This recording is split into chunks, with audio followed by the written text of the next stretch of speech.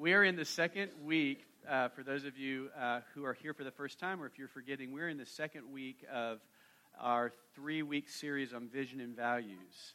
And when we say vision, we talk about these 3 words or these 3 phrases that are on your bulletin, they're on our website, we talk about them occasionally, of being revived in God, refreshed in community, and released in purpose. And embedded within those 3 vision statements are values that we think are at the center of who God is. And so we talked about that last week in relation to being revived in God. I'll touch on that a little bit more. You can't actually, they're not distinct from each other. They all happen together. We get revived in God through community. We find community in the place of being released in our giftings, which we'll talk about next week. So they all work together. But we're emphasizing a different aspect of them each week. And this week we're going to talk about being refreshed in community. I'll give you a second to think about that word refreshed. What does refresh mean to you? So don't say anything, just think about it. I said that in the last service and people just started talking. So it's good. What does it mean to be refreshed? Okay, now you can talk. Give me some thoughts about refreshment. What's that? Vacations. Depends on how many little kids you have, right? Isn't it? What else? Energized. New or new vision. Yeah. So something is new.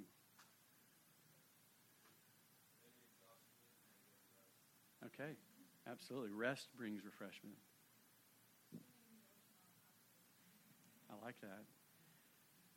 Swimming in the ocean on a hot day. It's funny, Dorothy, you brought up, not the ocean, but when I thought about refreshment, I said this in the first service, I thought about, and again, this will date me, I'm as an old person, but there was a commercial back in the 70s for Nestea, and yeah, you got it. The response was the Nestea plunge.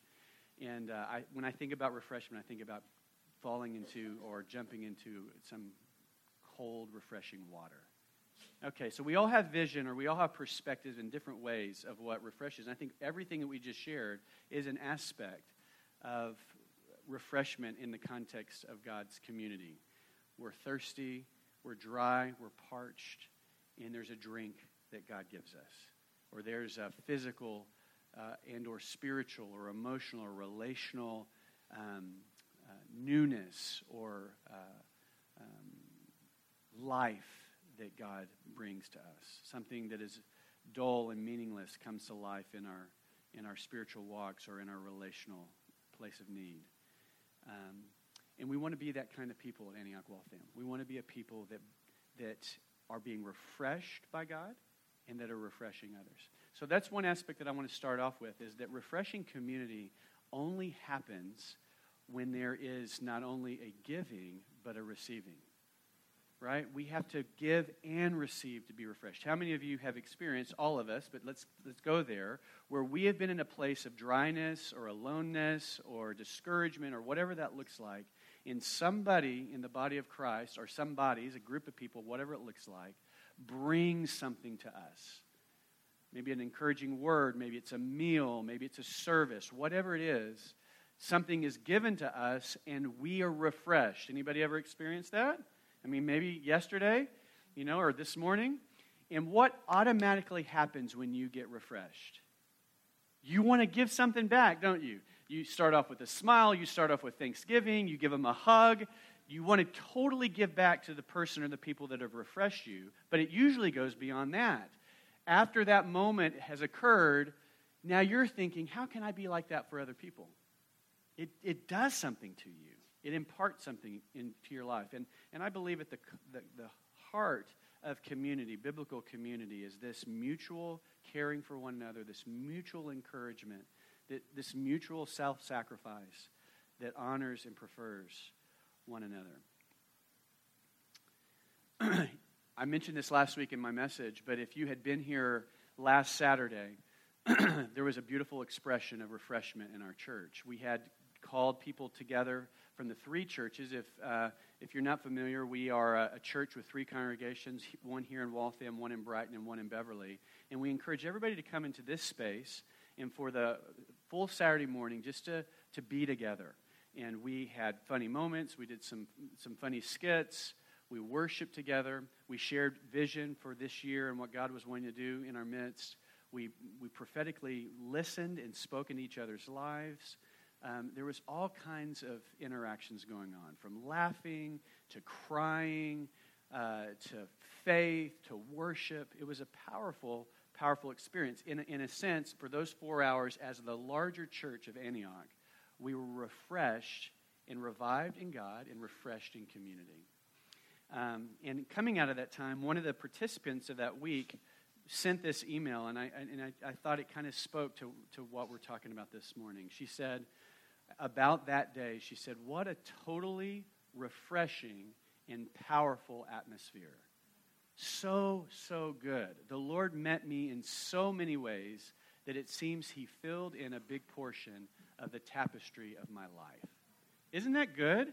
In one 4-hour moment of time in our lives, and 4 hours is not a lot of time, in that half of a day, there were some significant things. And she had, and then she went on, and actually, if I showed you the whole email, she broke it down into 5 or 6 ways in which God spoke to her and ministered to her, including one was the way that she ministered into other people's lives. But in that one snapshot of life, God brought refreshing community to her and to many more. That's what we're longing to see happen in the church. True biblical community comes with refreshing joy, and it comes with deep fellowship with one another. One of the key scriptures that we always look at when we talk about community, or that we often look at, is in Acts 2:42 through 47. So look with me there. If you brought your Bibles, if you brought your phones, or however you're looking at the Word of God, if you don't have any of that, we'll put it on the screen. I want to encourage you to always have some form of the Bible with you. And the reason I want that is because I want you to learn how to handle the Word of God. I don't want it just to be something you see on the screen, but I want you to be able to go there, look there, mark in it, highlight it. Let God speak to you through the Word of God that's in your possession. So before we look at this passage of Scripture, just a little context for Acts 2:42. Jesus has lived on earth. He's died on the cross for our sins and our forgiveness, our salvation. 3 days later, He rose from the grave by the power of God, and He appeared multiple times over the next 40 or so days to different disciples in different groupings, revealing that not only was He was alive, but giving them vision for what their life was going to be lived for in the days to come and months and years to come. And then He ascended into heaven, and before He ascended into heaven, the last thing He said is He said to His disciples, stay in Jerusalem and wait for the promise of the Holy Spirit being His Spirit, the part of the Trinity that lives in us today. Wait for the Spirit of God to come, and when He comes upon you, He will come, this is in Acts 1:8, He will come upon you with power, and you will be my witnesses in Jerusalem, in Judea, in Samaria, and to the other parts of the earth. So they waited, they prayed, and then on Pentecost, the Spirit of God descended upon the church. Craziness happened, tongues of fire on their heads, speaking in tongues, speaking in multiple languages. Joy. They looked like they were drunk. There was this overwhelming, powerful encounter with God. And out of that encounter, people started to gather who were in Jerusalem to celebrate Pentecost. They began to gather around this place where this was happening. I have no idea how that happened logistically, other than supernaturally. Thousands of people gathered. Peter, one of the disciples, stands up and preaches to the crowd under the power of the Holy Spirit, and it says that thousands of people got saved that day. After they got saved, they've come from all over the world. They start a church. I, again, have no idea how this happens, but what we see after that happens is that thousands of people start living together, living in the same area together, and doing church together. And everything was perfect thereafter. You know what? You were a much more intellectual crowd than the first service. I just want you to know that. Because I said that and they didn't laugh. I had to ask them again. So way to go. This is a way more in tune crowd. Yeah, we know that that's not true, right? We know that when Christians get together, as perfect as it should be, it's not always perfect. You know, someone said, I love church, it's the people I have a problem with. I thought, that theology does not work because the church is not a building, it's people. So when you say you love church, it's not only an affection or an emotion, it's a commitment. And the only way that church works is when we are committed to love people who are imperfect. Praise the Lord that someone loved me in my imperfection. I shared this morning, I'll share with you again. When I was a college student, I went to a church and they assigned me to a small group. We don't do that here. We should assign some of you to some small groups, and you'll understand when I share my story. They assigned me to a small group, and I walked into the room. It was a men's group, and I walked into the room, and not long after I was with these guys and hearing their story, I thought, I don't like these guys. I don't think that I would hang out with any of these guys outside this room. And, you know, God, just between you and me, they need some help. They're not that cool like me. And, you know, they just need help. Well, guess what happened? I, for whatever reason, committed to that group as they committed to me. And over the course of the year, I realized that they were getting a lot cooler. And they were getting a lot more spiritual. And they all of a sudden, they happened to catch up with me in all the ways in which I outshined them at the beginning of that group. Actually, what was happening was that God was revealing to me in my pride that I had a lot of work that he wanted to do in me. And then in my judgment and in my assessment of the group, God began to assess me. And what I realized is that we all need help. And we all have different strengths and we all have different weaknesses. And when we come together, God does something unbelievably beautiful when Jesus is in the center. He makes us look more like him. And as a result, we love each other better. That's really what community is about. Letting Jesus have his way with us. And when he has his way with us, he begins to develop and put into us a love and a respect for one another. All right. So this could be messy, this community thing. It could be refreshing, and it could absolutely be transforming. Look with me at Acts 2:42 through 47.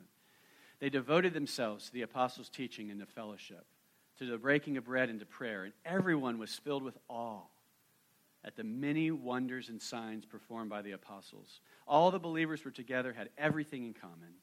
They sold property and possessions to give to anyone who had need. Every day they continued to meet together in the temple courts. They broke bread in their homes. They ate together with glad and sincere hearts, praising God and enjoying the favor of all the people. And the Lord added to their number daily those who were being saved. It's the Word of God. Every time I read this passage of Scripture, two things happen to me simultaneously. Even the second time I've read it this morning. I read it with fresh eyes and I say, God, thank you. I have experienced almost every one of these things. I mean, not almost every one of them. I've experienced every single one of these attributes that we see in the early church. One, a testimony to what was going on in the church, but also how he wants us to live life. I've seen it, and I've experienced it, and it's awesome. And then the simultaneous emotion or feeling I have when I read it is, oh God, I want to see more of this. Why are we so lacking? Why can't we every single one of them? I'm like, God, I've experienced, and God, I want to see more of it. And I think that is the tension that we live anytime we open the Word of God. Anytime we come into God's presence, we are filled with thankfulness like we were out of worship this morning, and we're filled with a longing for more. So as we talk about these things today, don't let either one of those trip you up. We've experienced it. We're praising God. There's been places where we haven't experienced it, and yet we're longing for more of God's kingdom, more of his outpouring. So it's kind of like my illustration of that is kind of like ice cream on a hot day, right? Ice cream cones, when you get ice cream on a sunny day, they're not ever enough. You get to the bottom of that thing, you're like, why didn't they put more ice cream in the bottom of this? Did they not stuff it down? Why can't this cone be bigger? Why didn't they give me more? It's not enough. But man, that was good. Right? That's what we want church to be. We want it to be an ice cream cone on a sunny day. Really awesome and not quite enough. I want more of you, Jesus. I want to experience more. We're going to be wanting more until we get to heaven. Not that we won't experience all of it, but God, we want more. Why? Because this world's full of sin. This world's full of brokenness. This world's full of human beings. And there are times we're going to be disappointed. Times we're going to be discouraged. At times that we're going to be living in the place of wanting what is not yet. And as we prayed at the end of the last service, there are prayers going on to God, for prayers being prayed like this. God, I believe that you want to do this, but God, I haven't seen it yet. Would you help me to keep on believing? That's where we want to be. At Antioch, when we think about community, there's lots of different ways that community happens. That happens in here, it happens in the flow of Sunday morning, it happens in discipleship groups, it happens at meals, it happens in trainings, it happens all over the place. But the place that we feel like gives us the most opportunity for all of these things in Acts 2:42 through 47 to happen is in our life groups. So I want to show you just a diagram of life groups, kind of how we see life groups happening.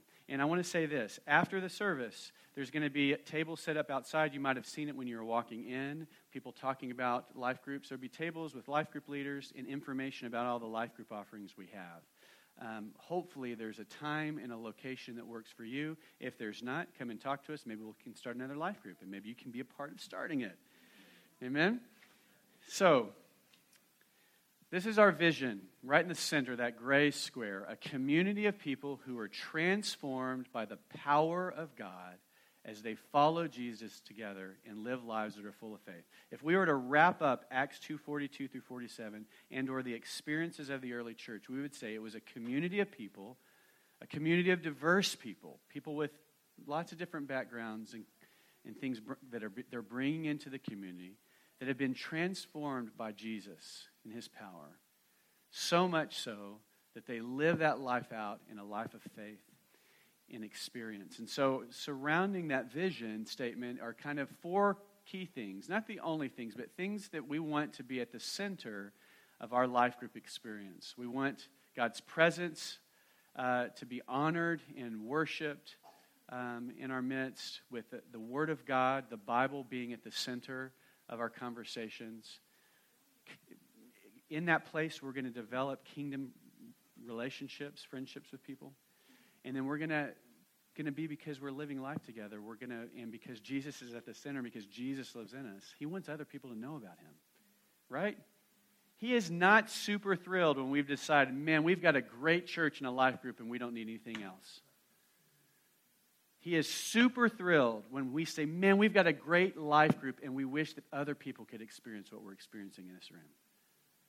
That's a great life group. Whenever it becomes like this and it's not looking outward, it's the beginning stages of a dying life group.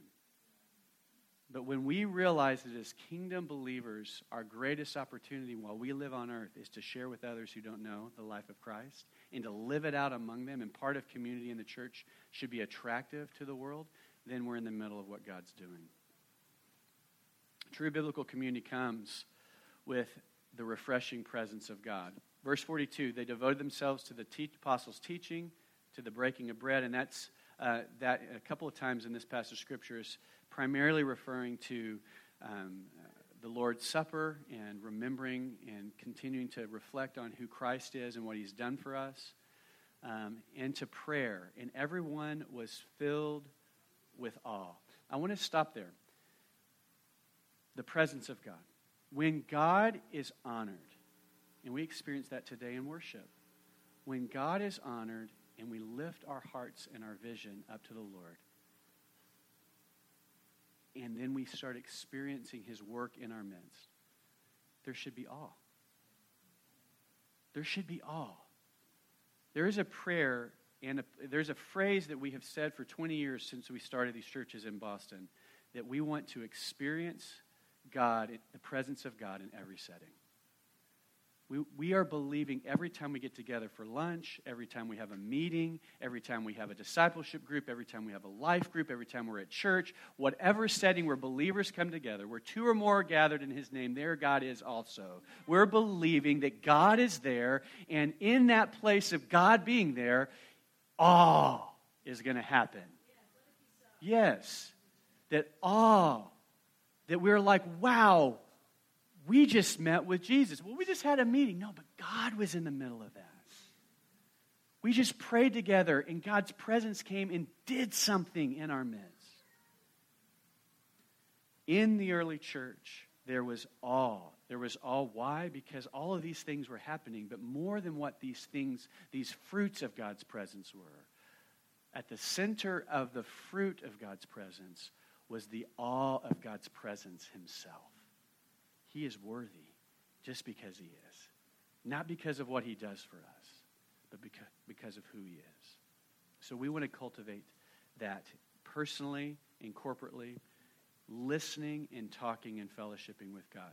What is another way of talk? If we listen and talk to God, what is that called? Prayer.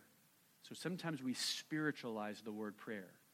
Prayer is simply the posture of us listening and talking to God. As a matter of fact, if we don't have the first part, it's not really prayer. Because we are interacting with a living being, not a slot machine. When prayer becomes just asking, it's a little bit like you have become the manager and God is your administrative assistant. I've got a list, God. Here are the things I'd like for you to do for me this week. I'll check back with you next week and see if you've got them done. I'd really appreciate that you attend to number 1, 2, and 3 on the list. If you could get to 4 and 5, it'd be okay. But we'll have a good meeting next week if you get all this done. That's kind of how we approach God. I've got a to-do list, and I want you to do it. And actually, take it one step further, and if you don't do it, I'm going to be a little bit disappointed with you, God, and I might, start to not believe in you.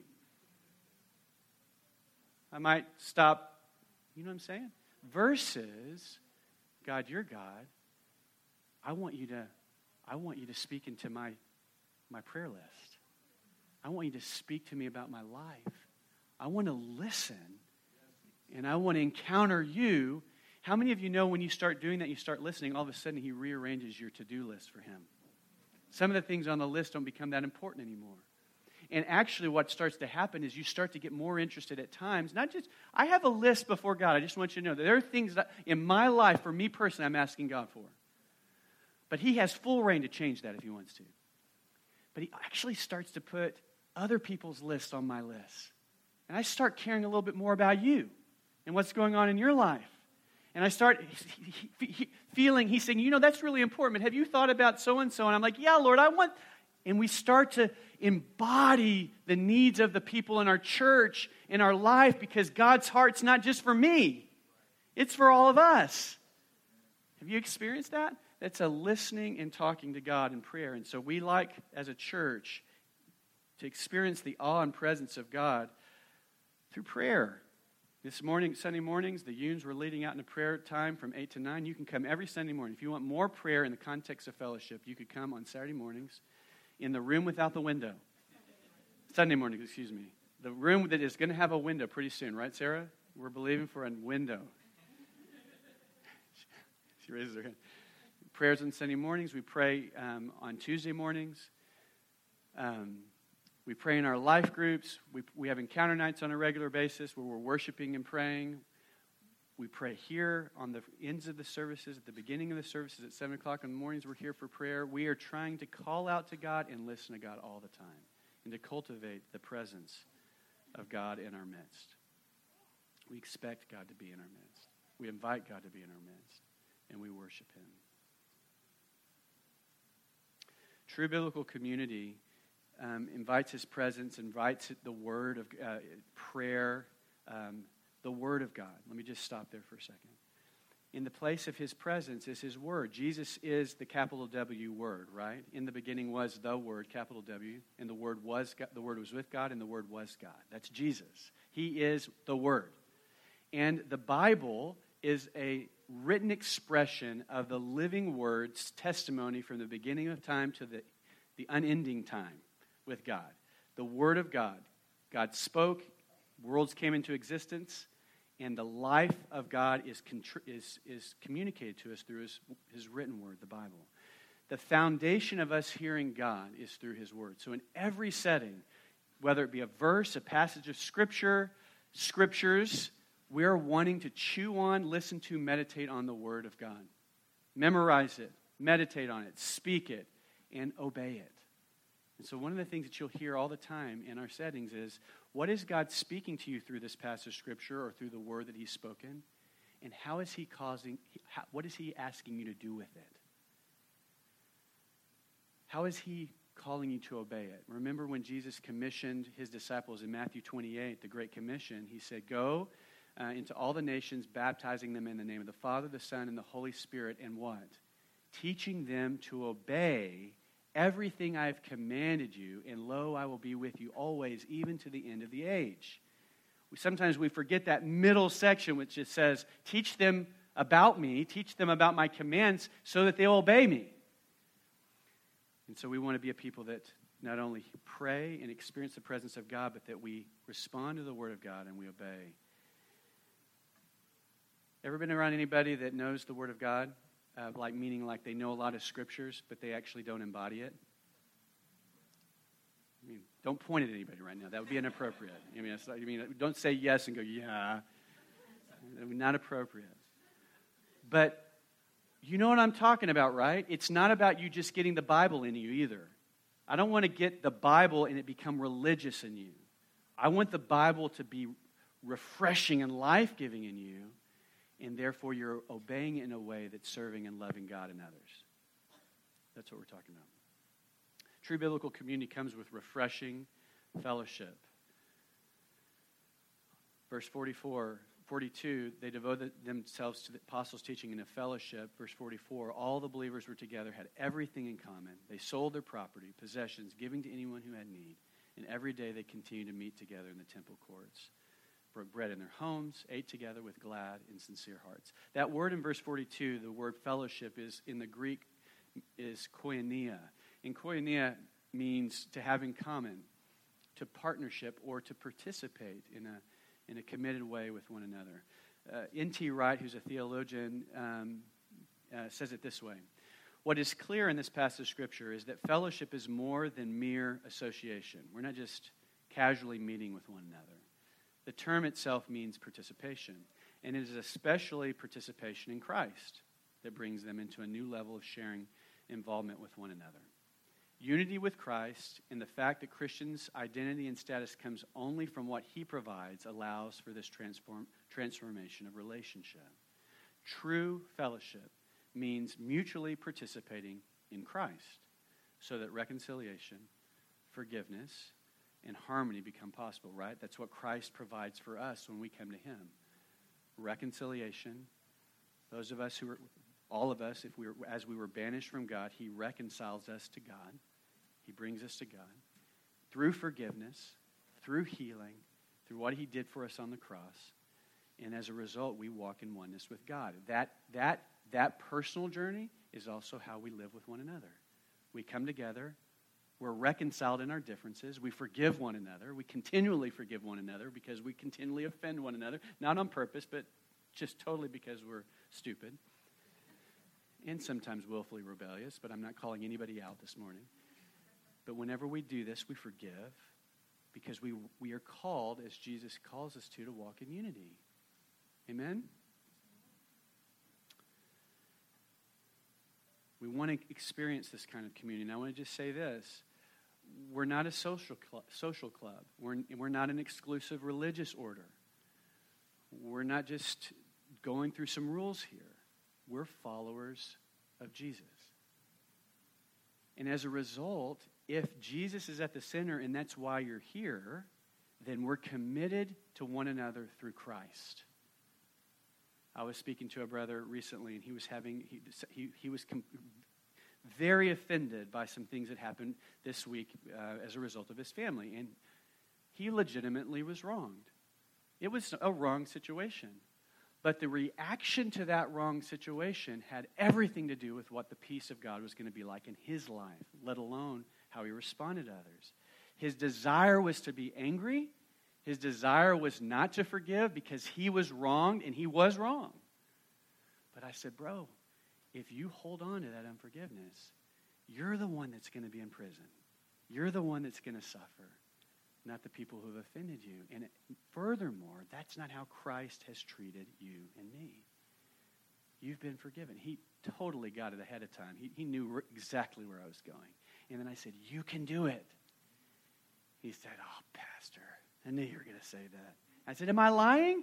He said, no, I know I can do it. You can forgive them even though you shouldn't have to forgive them. You can love them even though you've been offended. And he did. Because Christ was in him. And why is that possible? Because Jesus has forgiven us.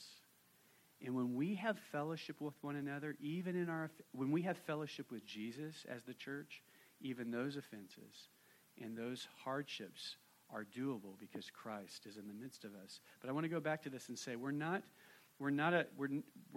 here just for community. So I'm preaching a message on community, but if we think that community is the end all of what we're doing, then we've blown it. I love what Dietrich Bonhoeffer says when he, in his book Life Together, when he's talking about community and this experiment that he had with a small group community that lived together 24/7. One of his clear evaluations of that time is that the people that come into community looking for perfect community or looking for that to be the ideal, kill community. They kill it because nobody's ever good enough for you. If community is the end thing, if that's what we're looking for, then no church is ever going to be good enough for you. It'll be good enough for just 3 months until all the honeymoon wears off. And the first argument or the first doctrinal difference or the first offense, you go, I knew it. This is like the last church I was in or the 30th church ago that I was at. Because nobody's ever going to be good enough. But if Jesus is at the center, I truly believe I could go to any church and I could be there for a long time because I could find Jesus and I'd find people who love Jesus and we do community. Just happens that you came to a wonderful church and never makes any mistakes, so you don't even have to do that. It's amazing. Some people are like putting their hand over their eyes. I don't know. Pastor's lying from the pulpit now. Jesus at the center. And so, furthermore, on that point, we're not going to water down Jesus so that more people can come into the door. Jesus is the only way. Jesus is the only truth. No one comes to God but through Jesus. I don't say that in arrogance. I just say it because that's what Jesus said about himself. And I would not be a worshiper of Jesus if I watered down the things that he said about himself. So I say that in humility. And if you're in here and you're seeking, I just want you to know Jesus is not only the way, but he is life for you. He was life for me when I found him. He turned my life around, and I boldly declare him to anybody because he is life. And you want Jesus. You really do. You want Jesus. But if that offends you, that's okay.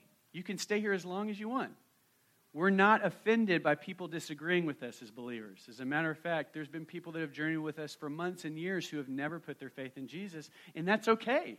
We love you. If it takes you a long time to find Jesus, then we want that. But we're not ever going to steer off of Jesus. And we're not ever going to water down what we believe the Bible is teaching to make it more comfortable. I wear this. I don't know if at the time when he said it, it was an indictment or whatever, but one person, when he started coming to our church years ago, said that we were uncomfortably inviting. It's like, I'm not sure how I want to take that. You're really uncomfortable. And after years of knowing him, I understood what he meant by uncomfortable. I think we might still be uncomfortable for him. But we also are inviting. And it's not because we are inviting, it's because the Spirit of God is inviting. He woos us into his presence. Oh, there's too much to share. Come on up, Ben, as I look at the clock. Or come on up, Chris, as the band is. The scripture also goes on to say that we are willing to share all that we have. What does this fellowship look like? It looks like Jesus in our center. It looks like giving of all that we have, sharing what we have in common. I remember when I was a college student, a young single, the elderly lady that lived across the street from me, whenever I would visit her, I noticed that she pulled food out of her refrigerator. And I thought, this works. I love on her. I say hello. She makes me a meal. Fellowship. And it's true in Scripture that food is at the center of everything. It's okay to play on that one. That's good. You're looking at me I'm not sure where he's going. I'm waiting for the moment. But we share life, not just meals, but I can tell you stories of anonymous bags of groceries and people coming alongside of people in their sickness and sitting with them overnight and day after day, being with them in their grief. Much bigger financial situations that have been resolved or have been totally carried by this church.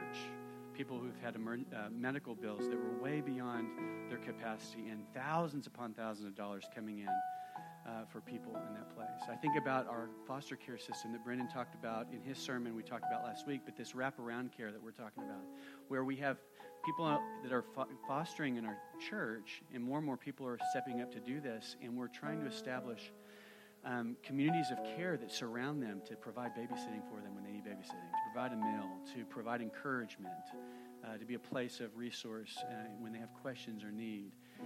All of these different ways in which the church gives sacrificially out of the gifts and talents that we have, and time that we have. This is the church. Let's not become weary in doing good, Galatians 6 says. For at the proper time we will reap a harvest if we do not give up. Therefore, we have an opportunity. As we have opportunity, let us do good to all people, especially to those who belong to the family of believers. So they gave everything. They didn't stop meeting together. And the result of their meeting together, last thing, and then we'll respond, is that people outside of church took notice. Still, the best illustration I can have for that is, anybody ever gone puppy shopping? You know what I'm talking about? I mean, it used to be, I don't know if they do this anymore, but it used to be that the puppy stores were in the malls. You know, and you'd walk down the mall and you're like, okay, I need another dog. You know, I'm sure that some people had 10 dogs, because every time you walk by the puppy window, you were like, I want a puppy. Well, they did that on purpose. They put the puppies in the window because they wanted you to stop and look at them, because they knew once you saw a puppy, you were done. The little puppy goes, you want to take me home? Well, that's the way church should be. The windows of our lives should be completely open, and there should be something so wonderful going on in the midst of us that when people walk past the window of church, they're like, I want in on that. I wish that we had windows here, but really that would be not what I'm looking for, because this window here is not, looking in here is part of it, but it's just a portion of it. I want people to look into your life. Superman! I've done that before and fallen, actually. What was the symbol of that? I don't know. There's a take-home for that. If anybody have the interpretation, come up to me afterwards. Wow. My knee. No, I'm just kidding. Taking a leap to let people see into your life. Thank you, Elaine.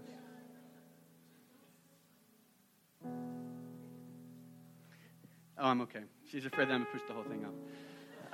It's possible, actually. I said, I'm okay. Well, I just fell off the stage. I think nothing is okay with me up here. We want people to see into our lives. We want your life to be on display. And the reason that you would want to be on display is because you're living an authentic life with Jesus and others. And so we wanted to cultivate that and develop that. Would you stand up with me? Father, would you do that in our lives? Would we be a community that is in awe of you, where Jesus is at the center, where we're sharing what we have and need, where there is sincere fellowship and encouragement, where prayer and the Word and your presence are experienced on a regular basis, and lives are transformed as a result.